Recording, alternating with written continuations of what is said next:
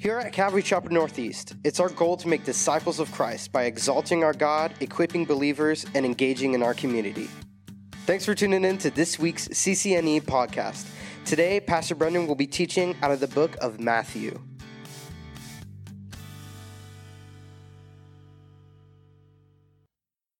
All right, well, we're going to return to our study this morning in Matthew. We find ourselves this morning in Matthew chapter 8, continuing to make our way through this gospel. In Matthew, in chapter 4, verse 23, you can go ahead and turn to chapter 8. We'll start in verse 1 there for our study today. But I just want to bring our attention back to Matthew chapter 4, verse 23, where Matthew writes, "And Jesus went about all Galilee, teaching in their synagogues, preaching the gospel of the kingdom, and healing all kinds of sickness and all kinds of disease among the people." Matthew, prior to the Sermon on the Mount, had made the statement, this is what Jesus is doing. He's making his way throughout the region. He's teaching, he's healing. His ministry has begun, and we've spent the last several weeks considering the Sermon on the Mount, and now we're coming into a couple of chapters here that will really begin to emphasize some of the healing ministry that accompanied this work. And so as we look to his word this morning, if you would, just agree with me in prayer here as we begin. Father, we thank you so much, Lord, for this beautiful day that you've blessed us with, Lord, and the opportunity we have to gather together as the body of Christ. We thank you, Lord, that we've had time to worship you in song, to praise you, Lord, and in an act of surrender, offer our lives to you here this morning, to recognize your goodness and your grace and your mercy towards us. And now, Lord, we look to your word, and it's our desire, Lord, that by your Spirit you would teach us here today. Lord, we need to learn. We need to grow. We need to change. Lord, we need sanctification in our lives. Yes, Lord, we need conviction. We need exhortation. We need encouragement. And Lord, we come to you this morning desiring all of that. That, Lord, you would work and you would move in this place here this morning. And teach us, Lord, by your Spirit through your word, we pray. In Jesus' name, amen. And so as I've mentioned, and as we've considered over the last several weeks, we've been in the greatest sermon ever preached that we have access to, that is recorded in Scripture. It's the Sermon on the Mount in chapters 5 through 7, and that gives us insight into Jesus' preaching. And now as we move into chapters 8 and 9, we will see some of the healing that occurs, and really the authority that Jesus demonstrates over things like sickness and disease. As I considered the message for this morning, the main question for me was whether we would just look at the miracles in verses 1 through 17, or if we would cover everything up through 27 in the miracle of Jesus calming the storm. I feel personally led that this morning we need to look at all of it together, and so we're going to move a bit more quickly through these first three miracles than we would otherwise. There's a lot we could consider here. And I want to share with you today that it is my goal that as we leave this place, for myself included, that our faith would increase. That's what's heavy upon my heart this morning, is that our faith would increase, that our faith would strengthen, that our trust in Jesus would increase. That's the goal for us today. But I want to ask you this question before we dive into the scripture here this morning. In our world today, we know that people are struggling with many things, fear and anxiety included. What is the cause of much of this? And we might be inclined today to say that it's sin, that sin in our world is causing the things that we are seeing, and that is true, but what I'm really looking for is more of the obvious. Right now, in this year, there are a handful of things that are really affecting us as a people. There are issues of racial and ethnic divide. There's polarization of people in their viewpoints. There's disease and sickness. As we sit here with masks on this morning, right? We're very well aware of that. And there's weather. More recently, there's hurricanes and there's fires. And we're looking at all of this, and for many, it creates fear, it creates anxiety, and we have opinions about all these different things that, again, are very polarized. And I want for you, for the sake of today, to think about all of those things, and if you will, to maybe have some of those things at the forefront of your mind as we begin to look at Scripture. I want for you to take your concerns, your frustration, your struggles, perhaps even your prejudices, maybe, your opinions, your anxiety, your fear, and I want you to keep it right there in your consciousness as we look to God's Word. And let's begin then to read together in verses 1 through 4. Chapter 8, verses 1 through 4, we read, "When he had come down from the mountain, great multitudes followed him. And behold, a leper came and worshipped him, saying, Lord, if you are willing, you can make me clean. Then Jesus put out his hand and touched him, saying, I am willing, be cleansed. And immediately his leprosy was cleansed. First, it should be noted here that leprosy is a terrible disease. And in particular, at this time, there was really no cure. From issues of the skin, something as minor as what may appear to be a rash initially, to it attacking the nervous system, to susceptibility to infection, which then led to degeneration of tissue and of limbs. Lepers often looked as if their body was decomposing while they were yet still alive, and that's in fact what was happening. Such a disease would not only make one physically unclean, but they would be viewed as spiritually unclean as well. And throughout history, such a disease would be considered a punishment for sin. Given the seriousness of this disease, a leper was required to stay physically and socially distant from others. Does that sound familiar? If others were approaching them, they were to cry out, unclean, unclean, as a warning to those who were approaching in order that they might maintain a distance of, can you guess how far they had to maintain? 6 feet. For many lepers, they would end up roaming with no place to go, and often they would be sent away to what was known as a leper colony, secluded, isolated, and alone. And here this man, not without regard for others, but with boldness and confidence in who Jesus is, approaches seeking healing.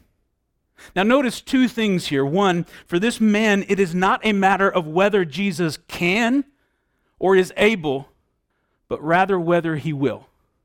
There is absolute faith and trust in the ability of Jesus. And for Jesus, notice that while in the next miracle that we'll get to, he will heal with just a word. Here, Jesus heals with a touch. It was not necessary for Jesus to touch this man, and it was certainly not recommended. Rather, it was prohibited.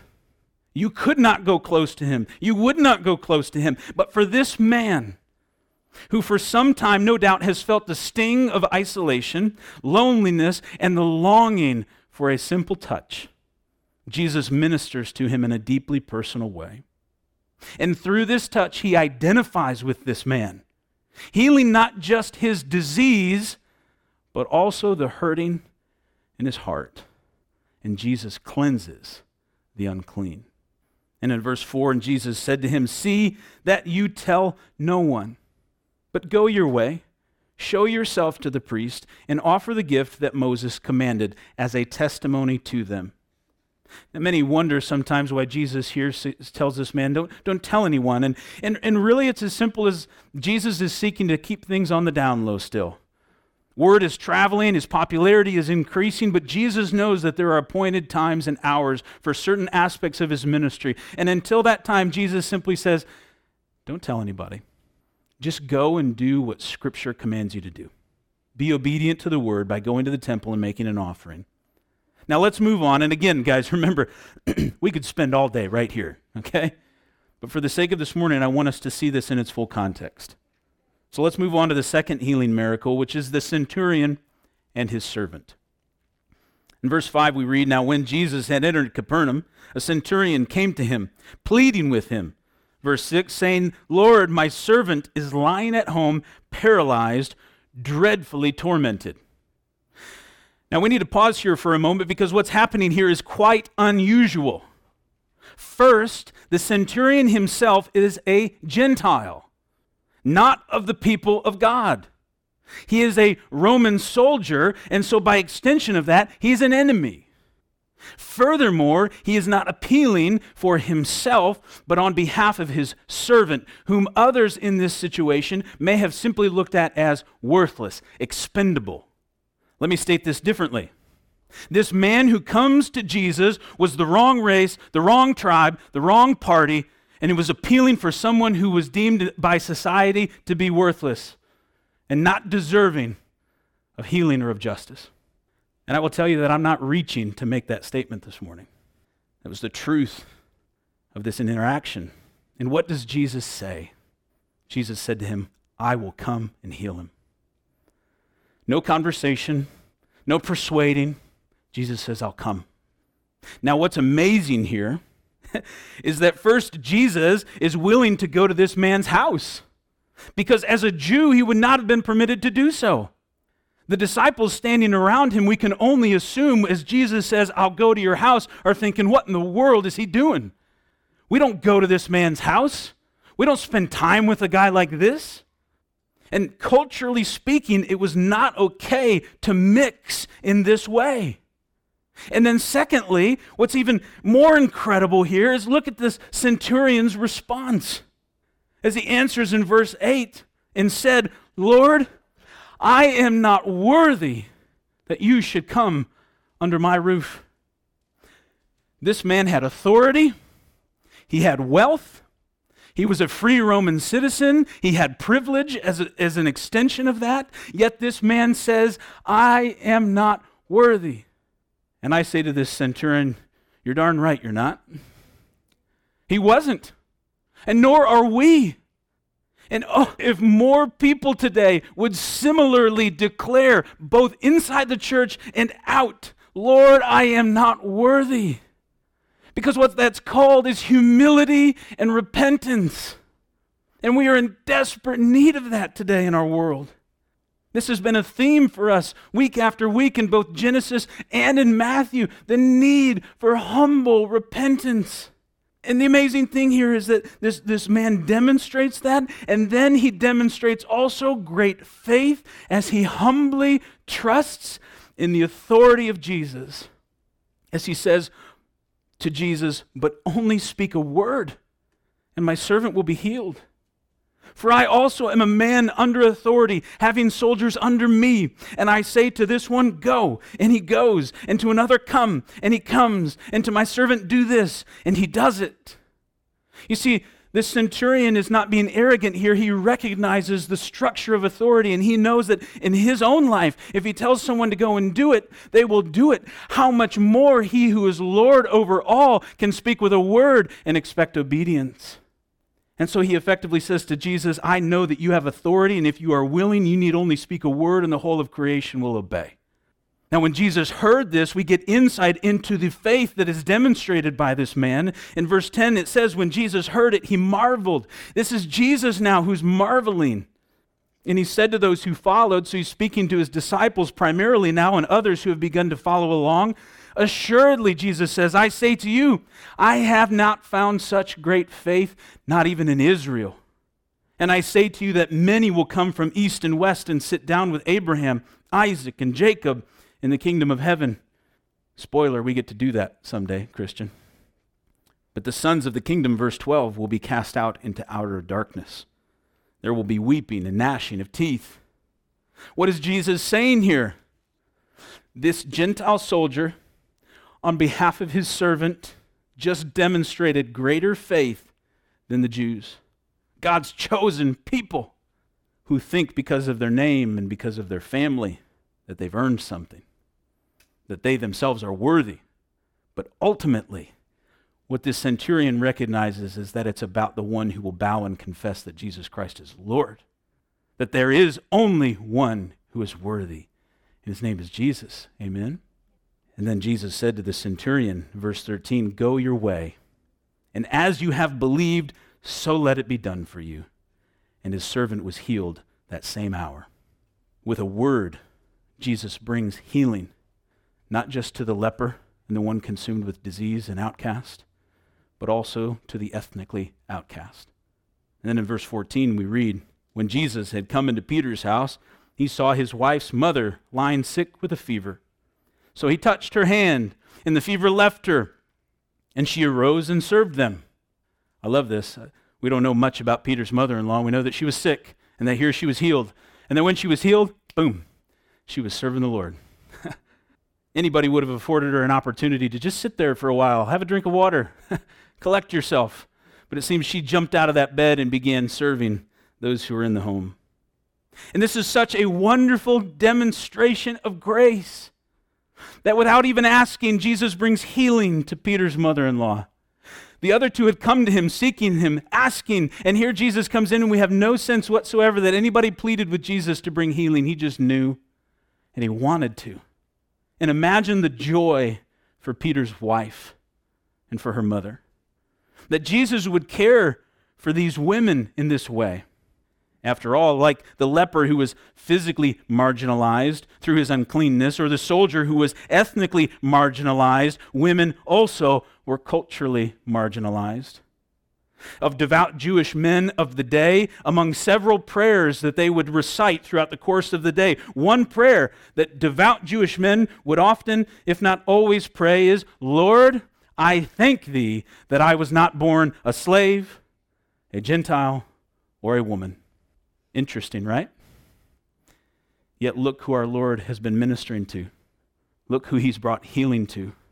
One who was diseased and outcast, a Gentile, a slave, a woman. Do you see how Jesus is flipping everything upside down, everything that they knew, everything that they thought they knew? And we read on in verse 16, when evening had come, they brought to him many who were demon-possessed. And he cast out the spirits with a word and healed all who were sick, that it might be fulfilled which was spoken by Isaiah the prophet, saying, He himself took our infirmities and bore our sicknesses. You see, as word spreads, many more are coming to Jesus, and in various ways, Jesus continues to heal all those, it says, who are coming to him on this particular day. And in doing so, he's demonstrating his authority over disease and supporting then the truth of the gospel that he is declaring. You see, at this particular time, especially, miracles were instrumental in Jesus' ministry as he declared to be the Son of Man, the Son of God, the Messiah, that his life would follow it up, that he could demonstrate things that would cause people to say, yes, clearly, this is him. Now, regarding verse 17, in the fulfillment of prophecy that we find from Isaiah 53, the question is often asked, has the death and resurrection of Jesus ensured that believers no longer have to deal with sickness and disease? And to that question, I would say to you, well, what does the evidence around you in this world and even in Scripture tell you? The answer would be no. Now, we're not going to get to spend as much time on this today as maybe we should. You can submit your questions for Q&A maybe on Tuesday morning if you want to know more about this or if you want to debate this in any way. But I would simply say to you today that many have sought to take this verse and propagate a prosperity gospel that tells you that in Christ there is only health and wealth for you in this life. And that is a lie from the pit of hell. If someone is sick today or in need today, yes, we are to have faith. We are to have a humble dependence and trust in Jesus to care for us and to meet our needs. But the promise that you will not suffer or be called to endure various trial is not found in Scripture. It's quite the opposite. And we must recognize truth. Does Jesus have authority over all these things? Yes, he does. Can he heal today? Yes, he can. Is that always his will? No, it is not. There is a difference between God's sovereign power and his sovereign will. We must understand that as believers. Is God sovereign and powerful over all things? Yes. Does he have a sovereign will? Yes. And his will is different for each and every person. If someone struggles with this, and I understand they do, but if you struggle with this, and I don't say this in any sort of way other than to say, read your Bible. All of it. Read Romans and 2 Corinthians and Colossians and Philippians and 1 Peter. Read Hebrews 11 and go to the end of the chapter where it talks about those who face the mouths of lions, where it talks of those who gave their life, where it points us to the martyrs, the countless martyrs throughout history who stood for truth and gave their lives. And so no, Jesus does not promise that we won't still deal with sickness and with disease. But yes, he has absolutely taken our infirmities and our sickness as he dealt with the root of all those things, which is sin, wherein when he died on the cross and was resurrected, he defeated sin. And because of that, we know that no sickness or disease need cause us worry or fear in this life, because while it may claim your physical body, there is a glorified one that awaits you in eternity. And God may choose to heal in this life, or he may not, but it's an absolute guarantee in the life to come that you'll have a new and perfect body. So what of this life now? What of right now? What of today? And what of the healings and the miracles that we often see that we can find ourselves saying, Lord, why not? Why won't you in this moment, Lord? What we must understand is that, again, miracles are a demonstration of his glory and of his power, that people might believe. That in recognizing his authority, we might also bring our own lives under that authority and trust in him. You see?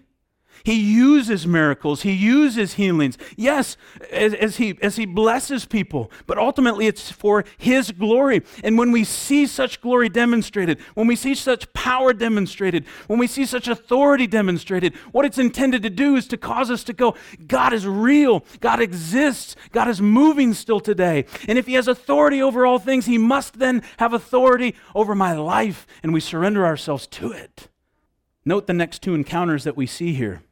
In verse 18, we begin to read, and when Jesus saw great multitudes about him, you can only imagine that people were beginning to flock to him. He gave a command, as Jesus often does, and I love it, as all the people are coming to him. This isn't the first time he's done this. It's a wonderful thing. People are coming in our own minds, certainly me, I would look at this and I would say, we've done it. We've arrived. We get to set up ministry here. Look at all the wonderful things we get to do. Look at all the people who want us. And Jesus says, let's leave. I love the way that Jesus thinks and operates. And so he says, let's go. Let's depart to the other side. But in this time, a certain scribe, it says in verse 19, comes and says to him, Teacher, I will follow you wherever you go. And in verse 20, Jesus responds with a rather odd statement. And Jesus said to him, Foxes have holes and birds of the air have nests, but the Son of Man has nowhere to lay his head. If you came to me after a service and you said, Pastor, I'll go anywhere with you. Let's go. And I said, well, you see, foxes have holes. Birds of the air have nests. The Son of Man has nowhere to lay his head. You might go, okay, not sure I follow. But of course, Jesus is being perfect, regularly seeking the Father, the will of the Father, and having discernment because of that spiritual connection. He recognizes, he knows of this man, this scribe. And what he knows of him is that first he calls Jesus teacher. Notice how that's different than others who have approached him who call him what? Lord. He comes to him and he calls him teacher. He doesn't call him Lord. And in his excitement at what he has heard and observed, he wants to go with Jesus. He wants to be involved with these things. Who wouldn't? Probably as a scribe, and this may be more speculation, but as a scribe, he may be absolutely thinking too, I have something to offer you, Jesus. I perceive that maybe I'm a little bit smarter and more skilled than these other guys you've chosen to come along with you. These fishermen, and I can offer you something. But Jesus knows that this man has not considered the cost. He doesn't know what he's getting into. And though he thinks he has something to offer Jesus, he isn't ready to give it all up to follow him. There are too many today who think they are worthy and who want the exciting aspects of ministry, the powerful preaching and healing, but what about the abandonment of this world? What about giving up the things of this world? What if nothing feels like home anymore? What if you're no longer comfortable here? What if you become a stranger, a foreigner in this world? Are you willing? Are you willing to walk that road? You see, similarly in verses 21 and 22, we read, Then another of his disciples said to him, Lord, let me first go and bury my father. But Jesus said to him, Follow me. Let the dead bury their own dead. And we might be inclined to say with Jesus, that seems a little harsh. The guy can't go to a funeral for his dad? That's what's required of me to follow you. I've just got to totally just abandon my family. Well, remember what just happened earlier. Jesus went into the home of Peter as they were getting ready to leave. You don't think that there was a thought for Jesus of, I'm getting ready to take Peter on a journey?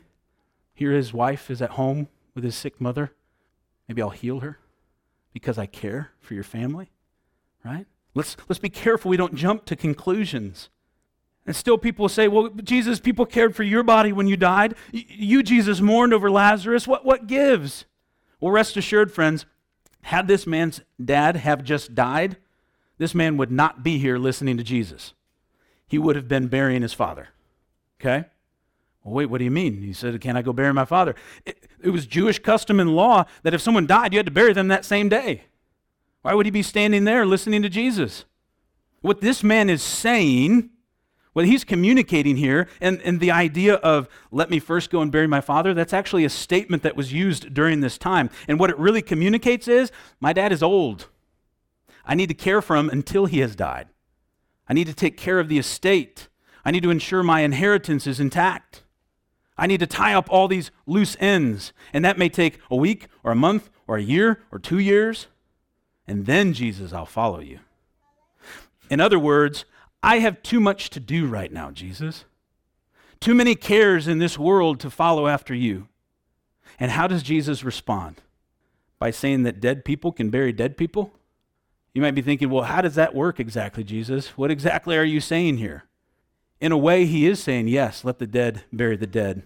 More specifically, what he's saying is, let those who are spiritually dead, who care about the things of this world, let them handle the things of this world. You follow after me. Do you see that? Friends, as we see Jesus demonstrate his authority over disease, we see also his authority over disciples. And should you desire, as these men did, to follow after him, you must understand that the call is now. And the call is to actually follow. It is not when it is convenient. It's not when it is comfortable. It's not when it is safe. Jesus is not safe. You understand that? Following Jesus is not safe. If you look at safety in terms of physical protection and blessing and comfort in this world, he does not call us to a life of safety. He calls us to a life of unconditional trust and dependence. You understand that? Can I get an amen on that? Now, in verse 23, when he got into a boat, his disciples followed him.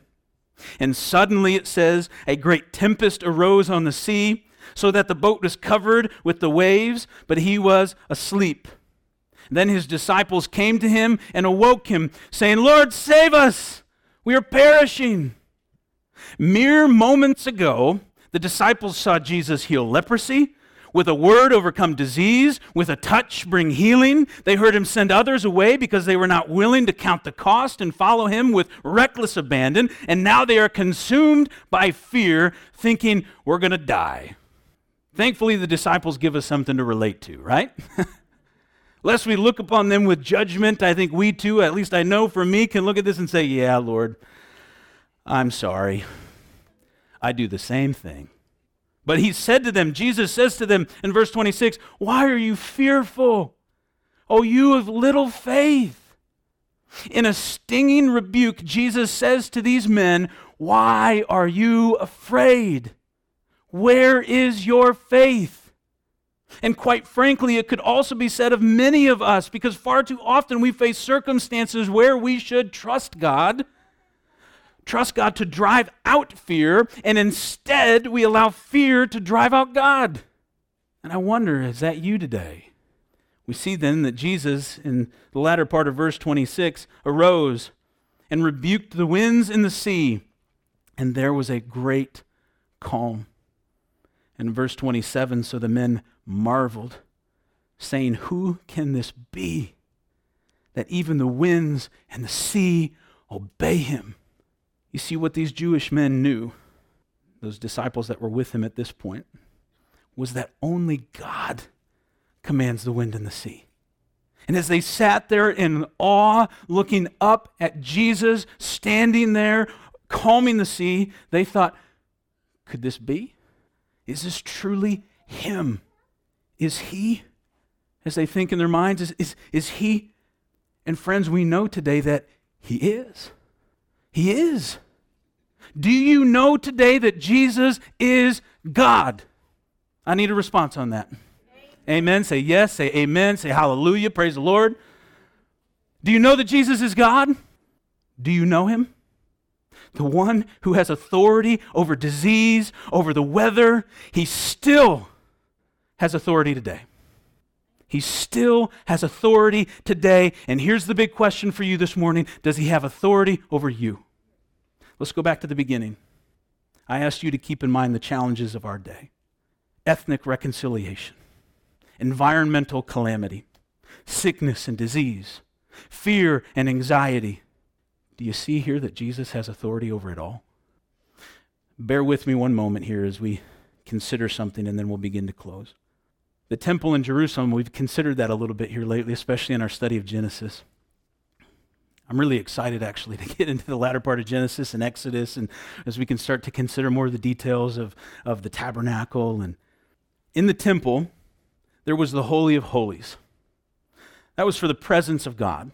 And only the high priest could enter there. And then there was the holy place, where all of the priests could enter. And then there was the court of men, and that was for Jewish men. And then there was the court for women, and that was for Jewish women. And then there was the court of the Gentiles, and that was for the Gentiles who had converted to Judaism. And then there was the outer wall of the temple, where all others must remain outside of that wall. And we see there varying degrees of proximity to the presence of God. Yet in Christ, we know, as Paul tells us in Galatians chapter 3, verse 28, there is neither Jew nor Greek, there is neither slave nor free, there is neither male or female, for you are all one in Christ Jesus. And so we see then that Jesus, as he cleanses the leper, as he heals the centurion's servant, as he heals Peter's mother-in-law, he breaks down the walls of separation, and he gathers us all into his presence. And friends, in Jesus, we must recognize, especially in this world in which we are living today, that in Jesus, biblical ethnic reconciliation has come. We, as believers, must live it out. Through his death and resurrection, as he heals, he demonstrates his authority over sickness and disease. He conquers sin itself and the penalty thereof, so that we need not fear what may destroy our body in this life, because we have assurance of the life to come. As he calms the storm, he demonstrates his authority over even the weather. And he asks us today, he asks you, why do you fear? Friends, that same Jesus is still on the throne today. What he's looking for are men and women who are also willing to give him authority over their lives. What I want us to understand here is that following Jesus, it will cost you something. The gift of salvation is free. You don't need to earn it, but you must understand that you may lose some things, but you'll gain Christ and eternal life. It's been said we come to Jesus so that we get Jesus. And Christian, you have him. And he has authority over all things. And the fact is, there is a lot of stuff going on in our world today. Satan is at work. We know that. But ultimately, Jesus has authority over it all, not Satan. Do you trust Jesus? Do you trust him with your life? Are you willing to give it all for him, even if it includes your life? We are in a storm right now. The wind and the sea are raging. And we may be tossed about a bit in the boat, but there is one who is with us in it, who has us, and with a word, a single word, can quiet the wind and calm the seas. We know who he is, but we must trust him and submit to him. Amen? Let's pray. Father God, we thank you so much, Lord, for your word. We thank you, Lord, that we, as believers in Jesus Christ, because of you, Lord Jesus, have the ability, Lord, the opportunity, the gift of coming into your presence. No longer, Lord, is there separation because of our sinfulness, because of a chasm that exists between us and God the Father, but you, Lord Jesus, have repaired that. You've torn the veil, and you've told us to boldly come before your throne, and here we are, Lord. And Father, may I recognize on behalf of some perhaps who are here today or watching online, Lord, that we're in a storm. And Lord, we're tempted to forget about your faithfulness and to cry out, Lord, that we're perishing. And Lord, forgive us of that. Lord, we repent of that. And we come back to you today and we look at you and we say, Lord Jesus, you have authority over all things. And Lord, I give you authority over my life.